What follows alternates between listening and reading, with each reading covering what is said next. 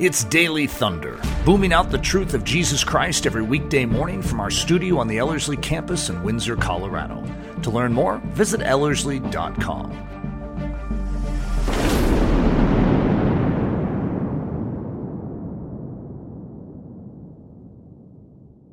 Well, welcome to another Friday discussion.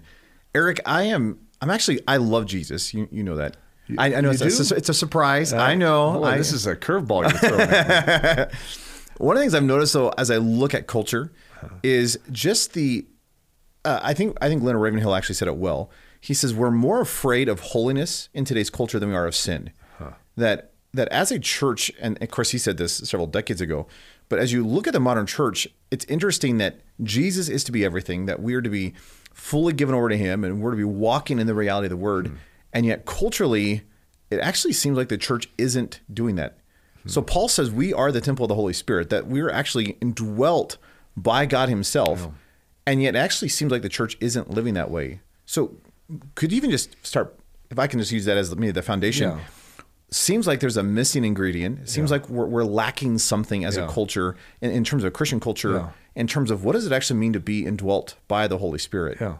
And I think it's two key things that have, in a sense, gone missing in Christianity. Not totally, like we're very familiar with them, and I know there's a lot of others that are listening that are familiar, but it's interesting as a whole, they're harder to teach on.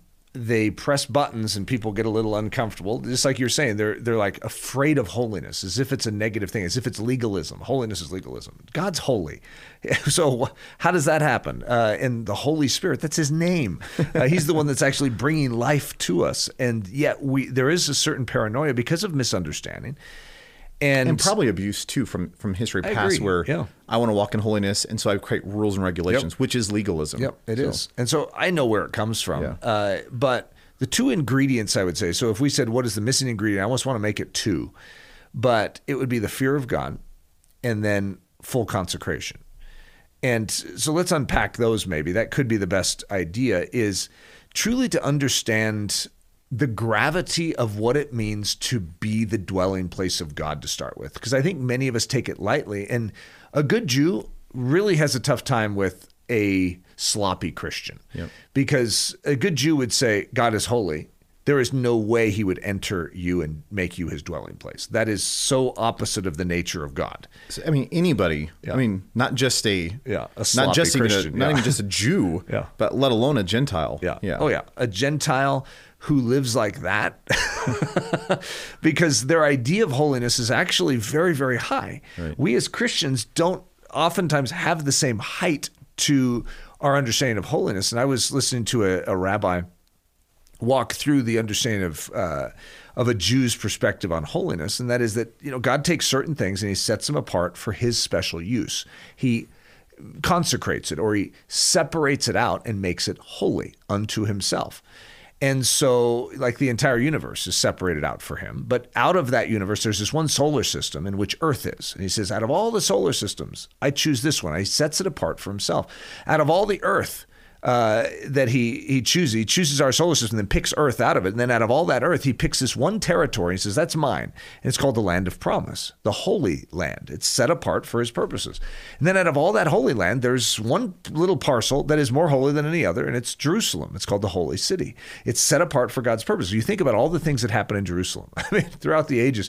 But just look in the gospel, it's like his death, his burial, and his resurrection. I mean, wow, a lot happened right there. Even the outpouring of the Holy Spirit. And his return. I mean, which obviously hasn't happened yet. Just so we clarify that. There's a lot that has happened there. It's set apart to reveal his glory. Right. But then even out of that one plot of land known as Jerusalem, there's one plot of land within that plot of land that is more holy than the rest of the holy city, and that is the Temple Mount, where the temple of God was built. And then out of that Temple Mount, there's three gradients. There's the outer court, there's the inner court where only the consecrated priests could come, and then, the Holy of Holies. It's very well named. And that place is where God Almighty himself dwells.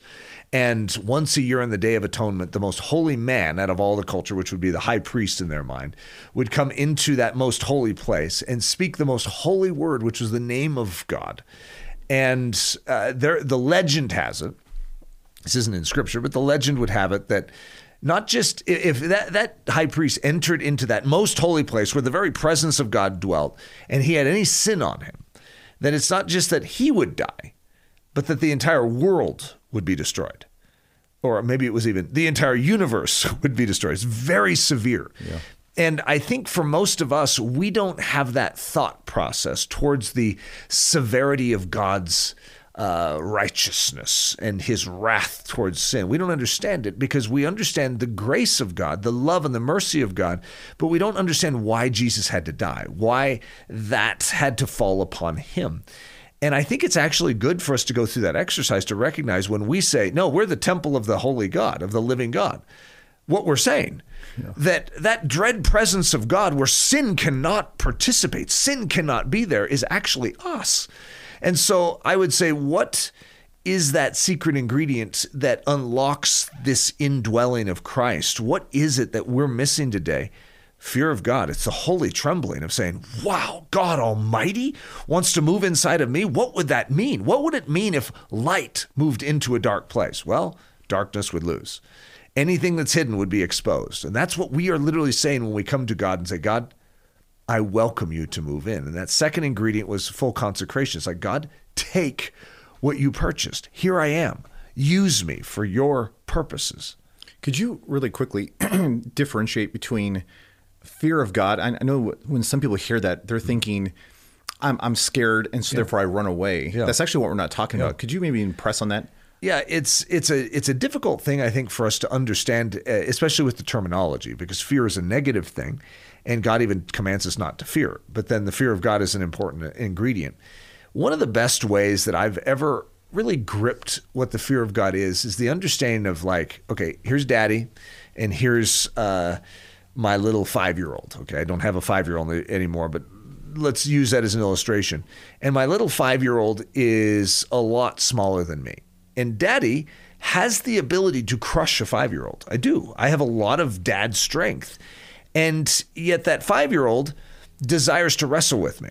Why would that 5-year-old desire to wrestle with me? Well, it's because even though I'm more powerful and I could crush him, he trusts my nature and he trusts my character and he feels safe within my strength. It's a fascinating thing that a child would feel comfortable wrestling with a dad in the first place. If you think about that, that's a strange thought. We take it for granted, but that's like the fear of God. And if I were to be playing with my child and I were to go like, hurrah, and do one of those dad types of things, where you try and it's not a real terror. It's a fun terror, if you want to say it that way. My child may scream, and you know what they do? They oftentimes will not run away. They'll run straight into the shadow of the father and grab his legs. Yep. And it's a strange thought, but that's exactly what we're talking about with the fear of God. Wow, is he awesome? Wow, is he powerful? He could crush me. He could send me to hell, but he is good. And he delights to save, and his mercy triumphs over his judgment. And he has called me his child. And so therefore, even when we see the awesome demonstrations of his power in our life, of his holiness in our life, we run straight to his legs and to his presence, and we find a retreat and a refuge instead of fleeing away screaming. I love that imagery. And when we come back to this idea of even the consecration, even that word, when you break it down, is this idea of with separation. Yeah. And what God is desiring to do in our life is to bring about that holiness, that set apartness, that we as believers are not to look like the culture around us, that we actually should be marked by the presence of God in such a way that as we're walking and living through life, the culture goes, you're not one of us. In other words, there's such a separation, which is what you actually see in the life of Jesus, that as he's living his life, people are recognizing he's actually not one of us. He's somewhere outside of that. Yeah. And it's such a good reminder that in our own lives, we desperately need that transforming work of grace where all that junk and all the stuff we tend to hide or keep in the shadows must be removed. And we've used this illustration here before too, but love this idea that when Jesus is birthed, when he's being born, he's the King of Kings and Lord of Lords. He should be born in the greatest palaces or in at least a good hospital. And yet God allowed him to be born in a stable. So here's the God of the universe being born in this muckety, lowly stable. And I think it's such a great picture of our lives that God is willing to be birthed in us and full of our sin, full of our junk. And yet the reality is he refuses to leave us that way. Yeah. In other words, it's not that we got to clean ourselves up so that we can be approved by God. Yeah. That's not holiness. That's legalism. But the reality is, even though he's willing to be birthed inside of our lives with all the junk, with all the sin, while we were yet sinners, Christ died for us. Yeah. Right? So I'm shaking my fist in rebellion, and Christ said, I need you. You need me. Yeah. And so he does the work. So he's willing to be born in this stable, this place of muck known as Nathan.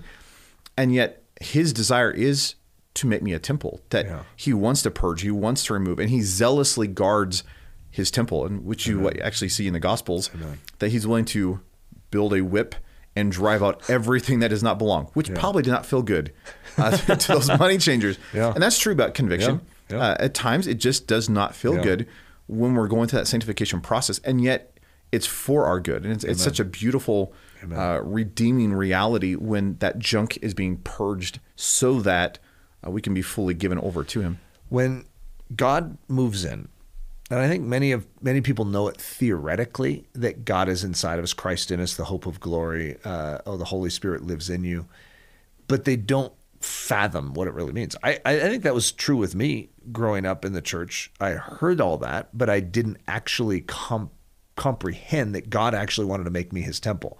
Like in actuality, his Spirit wanted to move in. And I remember A.W. Tozier basically saying, hey guys, he owns that body of yours. And if he owns it, give him the keys. Let him in. You're no longer the master of the estate. Let him come in. And I would say that would be my exhortation, I think, to all of us, and even to you and I afresh. It's just to remember, to rekindle, to refresh that idea that we are not our own. Today is not my day to do what I want to with it. We oftentimes wake up and we immediately grab our day. And we're like, okay, what do I feel like doing? Instead of saying, God, this isn't about me anymore. You own me. This day is yours. This is the day you have made. Show me what you want to do with it. And oftentimes what he wants to do with our day is very different than what we would do with our day. But it's better. It's a more joy-filled, love-infused version of living. But I think we need to just freshly remember that we are not our own. And the best response to that is to stand in awe and wonder that the God of the universe has condescended to make this his home. Holy, holy, holy God has made this his home. That's awe-striking. That's the fear of God right there that should just fill us. But then what does he deserve? He deserves a full consecration. God, all of me. I don't want to hold anything back. I want you to have every aspect of my life. Please take it. And that's such a great reminder too, that this is not just a one-time consecration. The reality is it is a daily, it is a moment by moment surrender or abiding or dependency, whatever the term someone wants to use. I've just constantly given ourselves over to Jesus, that I'm walking into a conversation. It's like, okay, Lord, this is your lips. This is your life. Use this in this conversation. Or whatever the scenario may be. I think we so desperately need this in our culture. And I like what you said. If there's like one missing ingredient, which is ingredients of what does it mean to be the dwelling place of God, we need Jesus, and we need to be fully consecrated to him. Amen. So it's beautiful. Thanks, Eric. So good. Daily Thunder is a listener-supported production of Ellerslie Discipleship Training. At Ellerslie, we are laboring to rouse the Church of Jesus Christ out of its lethargy and build brave-hearted Christians for such a time as this. Daily Thunder is streamed daily, Monday through Friday, from our studio in Windsor, Colorado. And our weekend church service is delivered live and streamed at 9 a.m. on Sunday mornings. Join us at live.ellerslie.com. Note that our live weekday in-person version of Daily Thunder is scheduled to resume this upcoming June in conjunction with our training season. Learn more at ellerslie.com. Thanks for listening.